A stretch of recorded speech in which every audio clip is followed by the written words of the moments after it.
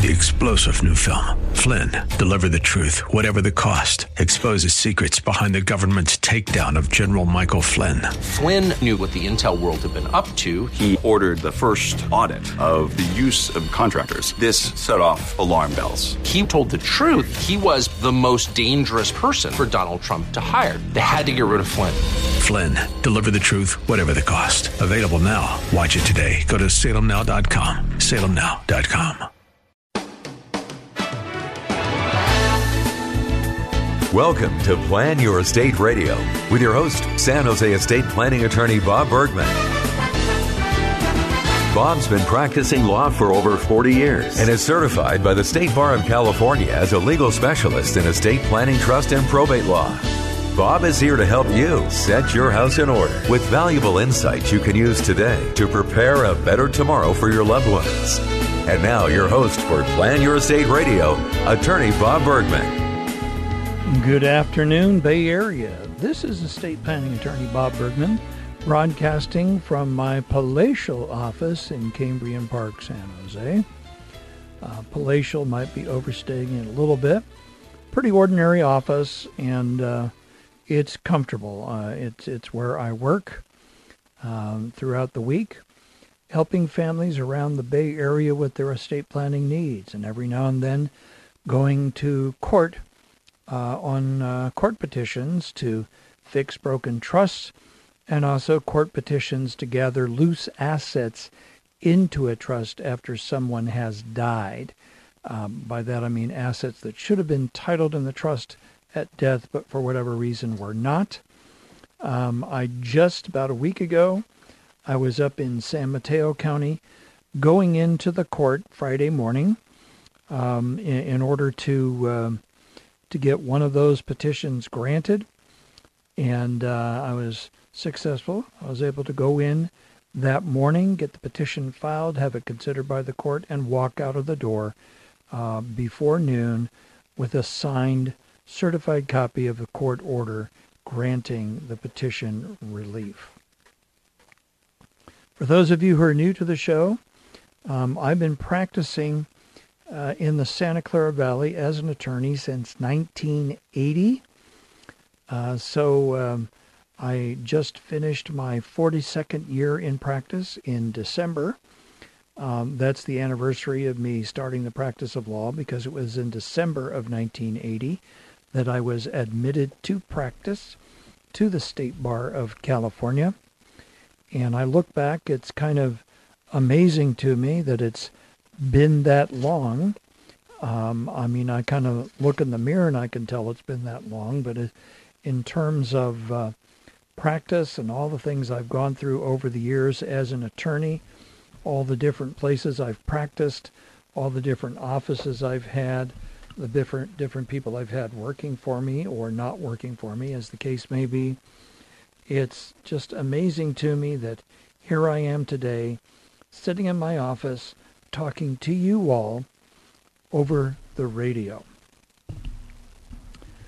When I was in high school, I had dreams of being on the radio. Back then, I kind of wanted to be probably a disc jockey. And that's an old term. Basically, a radio, DJ. They don't really use discs anymore so much, but still the concept is the same. And I actually studied with the Columbia School of Broadcasting. That was kind of a broadcasting voice right there. They sent me records. Remember those things? Long playing records. And I would play and listen to a lesson, and then I would record from a book, record the copy from the book on a cassette recorder. Remember those things? And then I would mail the cassette back into the Columbia School, and then they would mail back a critique of the work that I did. I didn't go anywhere with that back then when I graduated from high school. It took many, many more years before I finally ended up on the radio.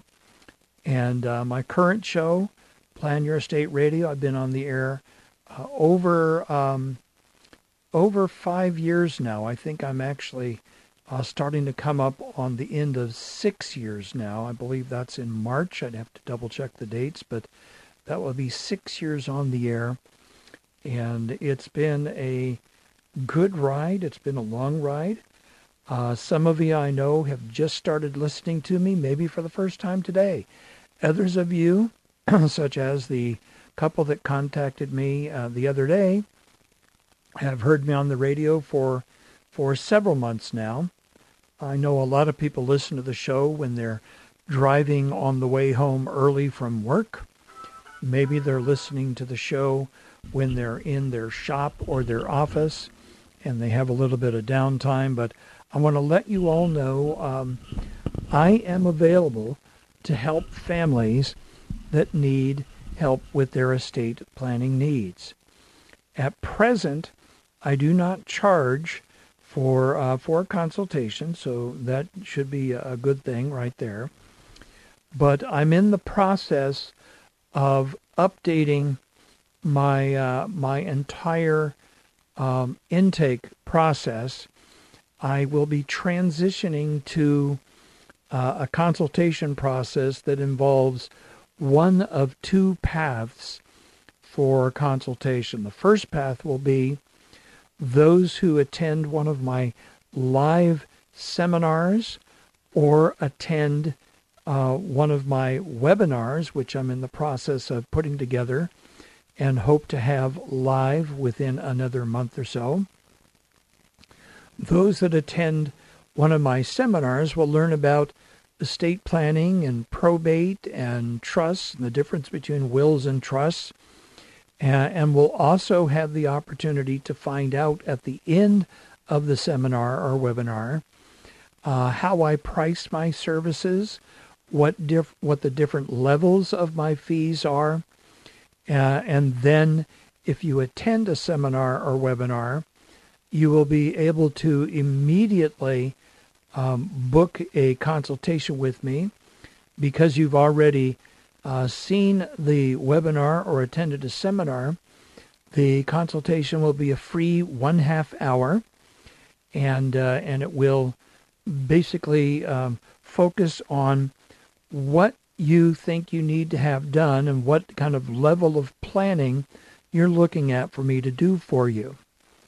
The alternative consultation path will be for someone who just wants to book a consultation with me to talk about estate planning, but is either unwilling or unable to go through my seminar or webinar first.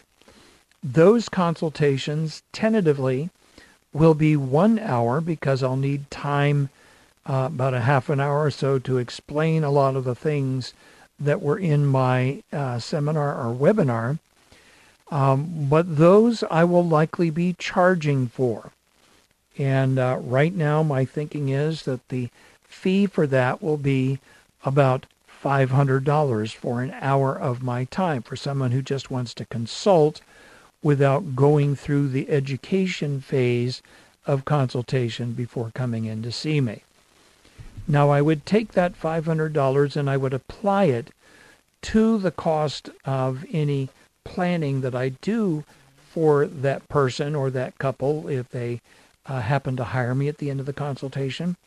But it's just something to be aware of. In roughly a month or so, perhaps earlier, perhaps a little bit later, I'm likely going to be changing my approach. I have found that because of the limited time I have in my office every week to actually meet and talk with people, even on the telephone or in Zoom meetings, I need to be a lot more focused on how many people actually can book time to meet with me and the motivations of those people that book time to meet with me. I want to meet with as many families as possible that I can assist with estate planning. I think it's not very profitable to meet with a bunch of families that could use my services, but quite frankly, cannot really afford my services. So I want to make sure that everyone who comes to see me is aware of what I do, why I do it, the value of what I do and the level of fees that I charge for my services. So that's the direction I'm going in the next month or so. All right, enough about that. We're coming up on the first break of the show today, and when we come back, I will continue the show with my usual approach, which is questions and comments from around the state of California. So if you'll just pause for the commercial break, we should be back in a few minutes. This is Attorney Bob Bergman, host of Plan Your Estate Radio, and I'll talk with you after the break.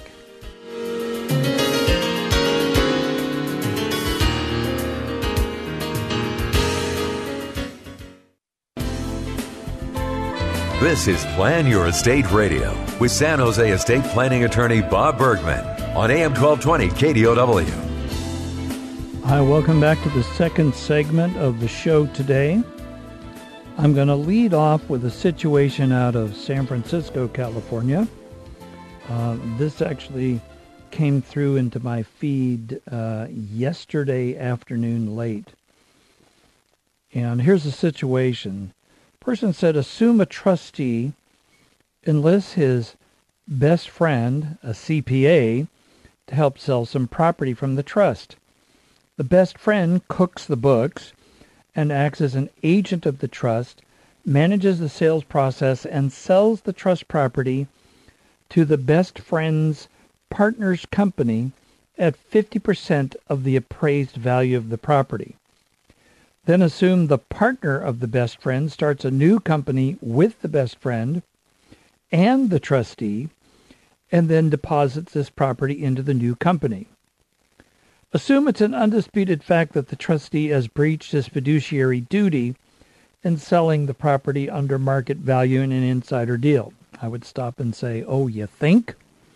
Yeah, that's not only a breach of the trust law, likely a breach of the trust itself, but it could actually be criminal action, especially if it was done with other people involved. That becomes a conspiracy to defraud the beneficiaries of the trust, and that could actually be criminal charges as well. The person wanted to know, in this scenario, is there precedent that aiding and abetting a breach of fiduciary duty is an enforceable action in probate court, or does that rule apply only in civil court? Well, let's start by answering that question very simply. Probate court is not separate from the civil court system. It is part of the civil court system. That includes the general courts, that includes the family court, that includes the probate court, the various divisions of the civil court. Probate is just a division or part of the civil court. The civil courts and the criminal courts are separate from each other, and they have kind of different rules and procedures. But probate court, you could bring an action like this in the probate court or in the civil court, meaning the general civil court. It's going to be the same. In a case like this, because it involves a trustee, bringing it in the probate court might be more appropriate, because the probate judge would have the authority to remove the trustee as the trustee, which is likely something that should happen in this situation. Okay, this is out of Long Beach, California, and person said, my father had a revocable trust, now irrevocable because he died. The IRS application for an employee identification number or tax identification number is confusing. I'm not sure if we need an EIN for a trust or for an estate. It's for a trust. All assets are in the trust. There's no probate. Again, it's for the trust. So I think I need an EIN for an irrevocable trust, and that my dad, the settlor or trustor, is the responsible party, and I list myself and my info as the successor trustee. Is that correct? I'll tell you right now, that's not the approach that I take. The responsible party, technically, on the application, is whoever is the person who is in charge of or has control over the trust assets.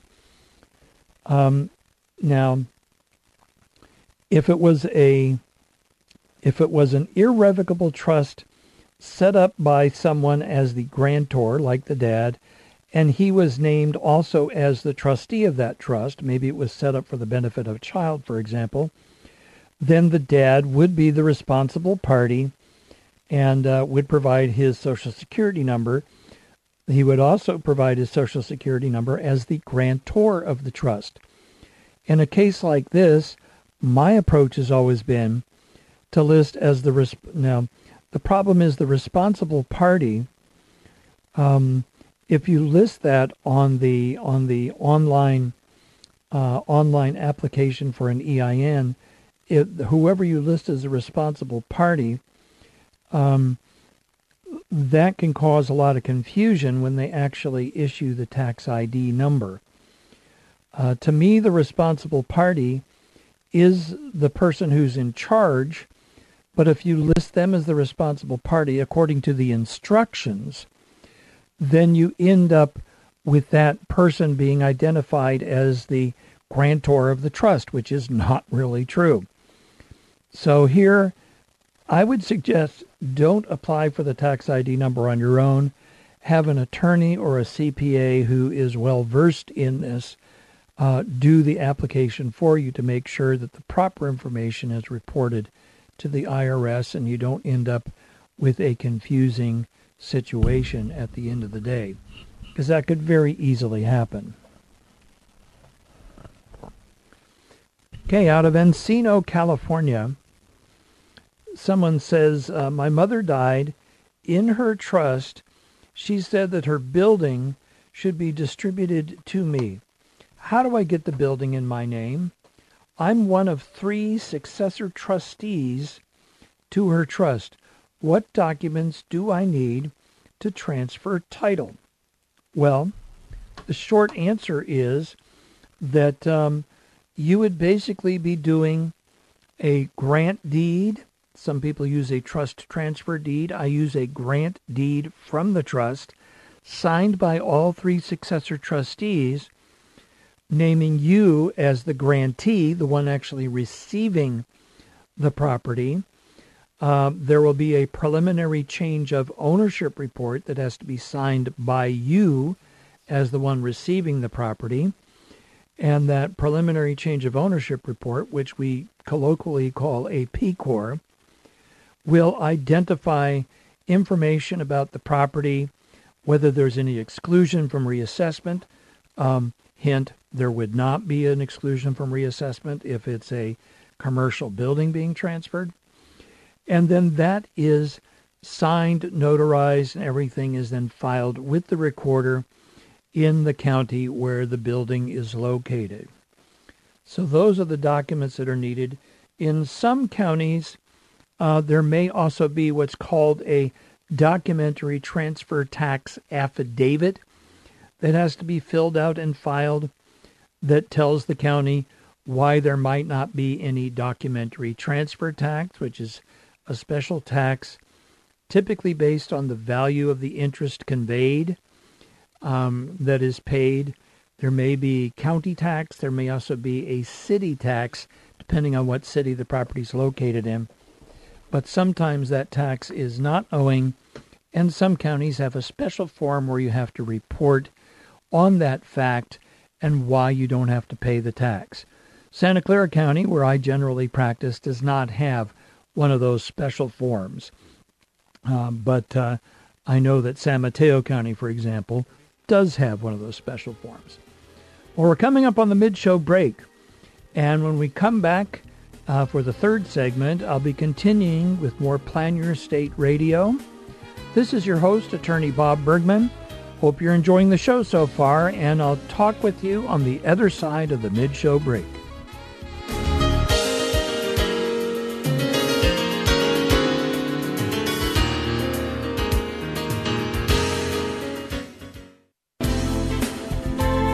This is Plan Your Estate Radio with San Jose estate planning attorney Bob Bergman on AM 1220 KDOW. Hi, welcome back to the third segment of the show today. Now, this is a question out of San Jose, California, my own town. And it's from yesterday afternoon. And someone asked, can someone not on SSI, Medi-Cal, or other federal services qualify to have a special needs trust? So they're saying the beneficiary at this time is managing without SSI and Medi-Cal. Could they still be set up with a third-party or first-party special needs trust to protect them from predators, swindlers, divorce loss, etc., and to protect their ability to potentially receive government benefits in the future should they no longer be able to be gainfully employed due to their disability? Well, it's a really, really good question. First of all, we generally talk about setting up a supplemental needs trust rather than special needs trust, even though it's typically for a special needs person. A supplemental needs trust is designed to, as the name implies, supplement for whatever needs somebody has, supplement whatever benefits they might be receiving from one or more government programs, such as SSI for income, Medi-Cal for health insurance, Section 8 housing for their housing, and many other programs that might be available to someone with special needs. If someone is managing without needing any of those services, then it raises the question, can they set up a trust like that with their own property? That would be a first party special needs trust. That's actually what it would be characterized.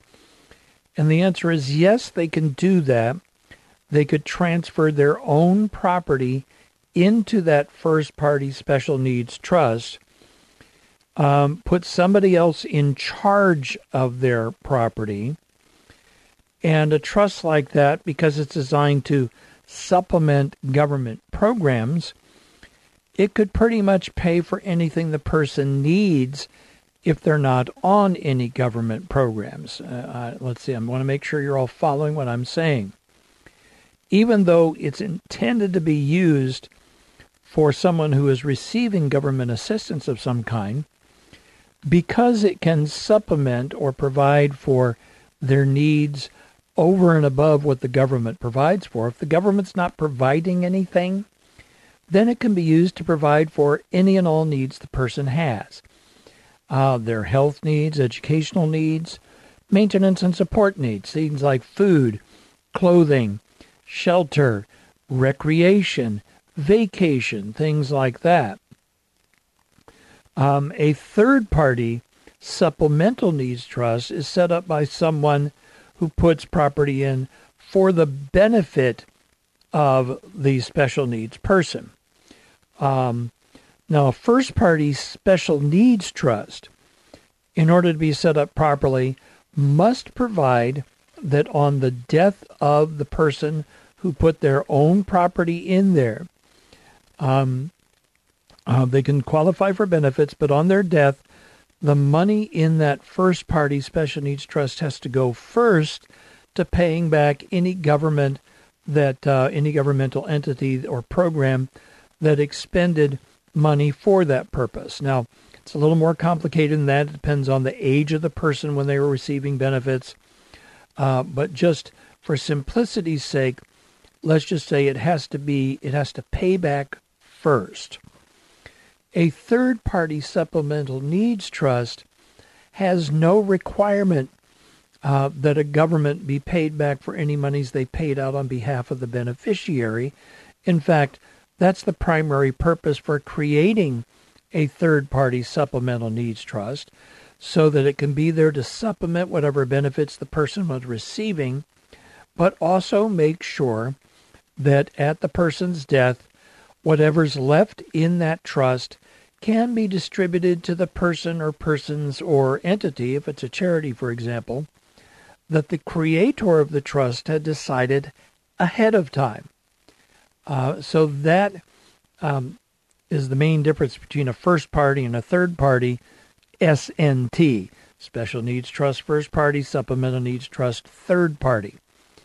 One of them has to be distributed back to the government that paid monies out to the extent that monies were received. The other one does not have to repay any monies received by the beneficiary. So yes, you could set up either type of trust before someone needs it, understanding that they may never need it in their lifetime. They may never reach the point where they're applying for any kind of government benefits, in which case the trust is essentially like an asset, well, in the case of a third-party trust, an asset-protected trust for the person's lifetime. In the case of a first-party special needs trust, it would be still an irrevocable trust, but because it was a grantor trust, meaning one that was set up by the person for their own benefit with their own assets, it would not be protected from creditors of any kind. But they're substantially the same in how they're set out, except the end result when the beneficiary dies is completely different. Here's out of Stockton, California. Someone says, I just found out that Medicaid, that's the Medi-Cal program here in California, can take my only asset, my home, that I want to leave to my child when I pass away. How can I protect my home so my child can inherit it?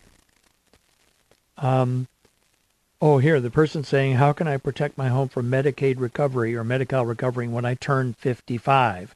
That's the magic age. So this person is probably receiving Medi-Cal benefits right now, probably because they have little or no income, and it's probably being used for health insurance purposes. But at age 55, the state of California will start running what I call the Medi-Cal bar tab. Monies paid out for your benefit will be added up, and at the end of the day, when you pass away, that claim will come against what you own. Now, here's the neat thing. If it's your personal residence, you can take your personal residence and put it directly into a trust, even a revocable living trust, and your personal residence will no longer be available to the state to repay any Medi-Cal benefits that you received during your lifetime that were eligible to be repaid to the state. Let me repeat that.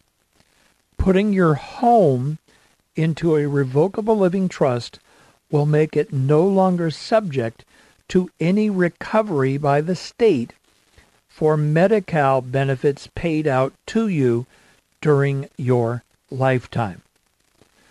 That means even if you were to fill out a trust form from a book that you picked up at Barnes and Noble, and then filled it out and transferred the title of your house into that trust, that would work. Even a LegalZoom trust would work. I'm seriously looking at developing a special Medi-Cal of recovery avoidance trust, which is a very simplified living trust package that would have a very simple trust just to hold the property. It would have a financial power of attorney, an advanced health care directive, a HIPAA authorization, and maybe a couple of other things with it. It would be, if I get around to offering it, will be priced considerably lower than my usual planning because it is really estate planning for one specific purpose, and that is to avoid Medi-Cal recovery claims against a personal residence. So if I do put that together, I'll be letting everybody know when that's available, and I'll also let everybody know what the pricing for that would be. Okay, I got basically one more that I can cover before the end of this segment. This is also out of San Jose. And the person says, I have a family revocable living trust. I just opened a certificate of deposit, and they don't allow it to be opened under the name of my trust with me as the trustee. Instead, they required it to be opened under my name with the trust as the beneficiary. Will there be any problems as a result? Well, first of all, I would say if they wouldn't let you open in the name of your trust, you might want to consider going to another bank. But the real problem would be because it's in your individual name, you need to make sure that someone has the authority to access that CD if they needed to get the funds out. That would require a power of attorney filed with the bank or credit union, wherever it happens to be.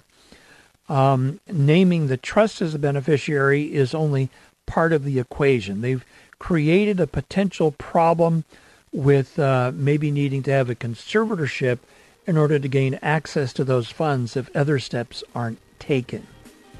Okay, we're coming up on the end of the third segment of the show today. When we come back, I'll wrap up the show with a little bit more discussion about the types of planning that I do.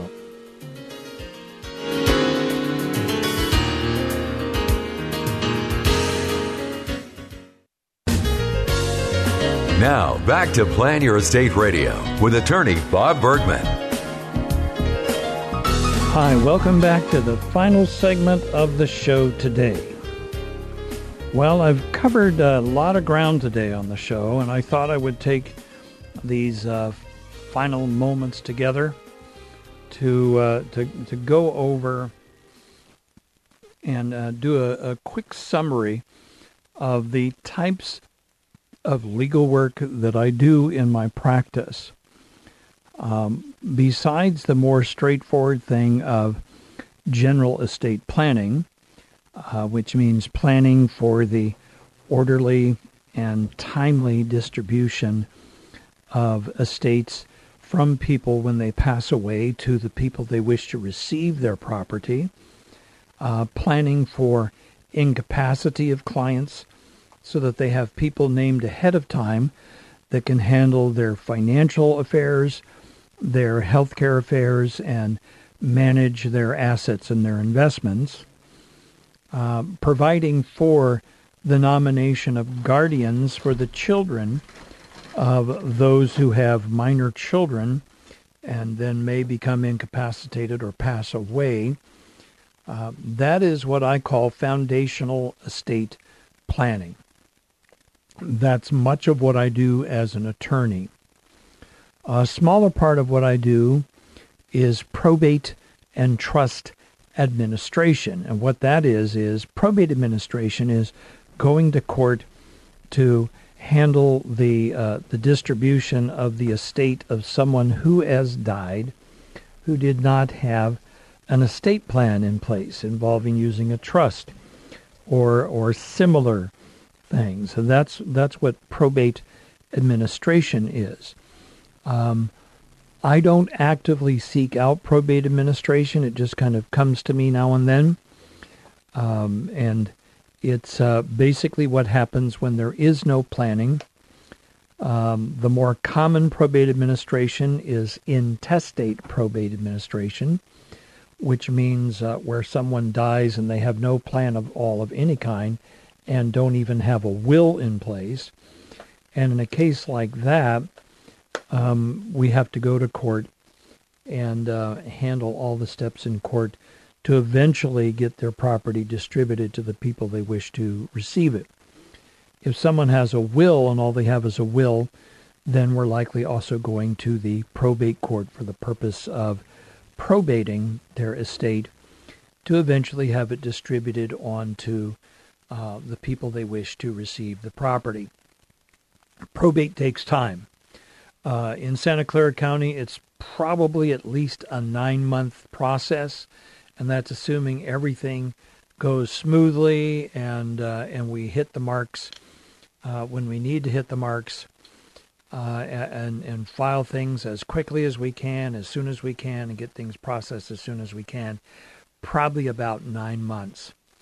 It's completely public. Everything you own, everybody you owe, who your heirs are, who receives the property, and what they receive, all becomes public record. And that's considered to be not a very good thing by most people I talk with. They don't like the idea that their financial and family affairs will be public record when they die. Trust administration is doing many of the steps that would happen in a probate administration, but done when someone had a trust when they died. So we follow a lot of the same steps, but we actually don't publish notice to the world. We don't give a list of assets, who the beneficiaries are. That's all private. So that is a major advantage right there because it is private. It's a major advantage over the more public process of probate.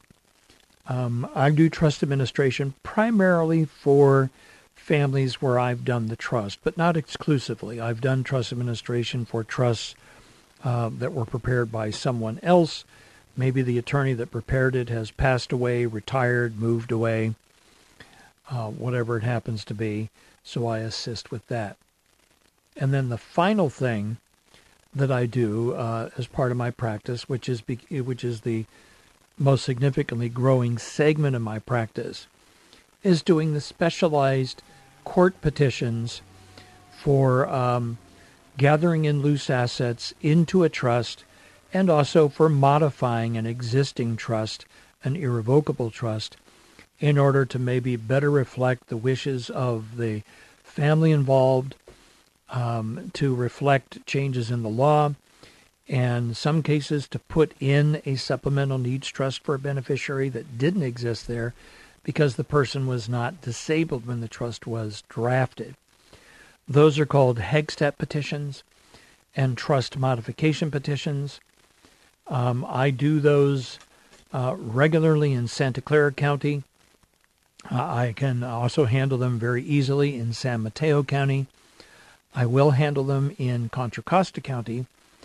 But for other counties in the state of California, I have determined a way that I can handle them in Santa Clara County, as long as all beneficiaries are in agreement and as long as they're willing to waive notice of any hearing and consent to the petition being filed.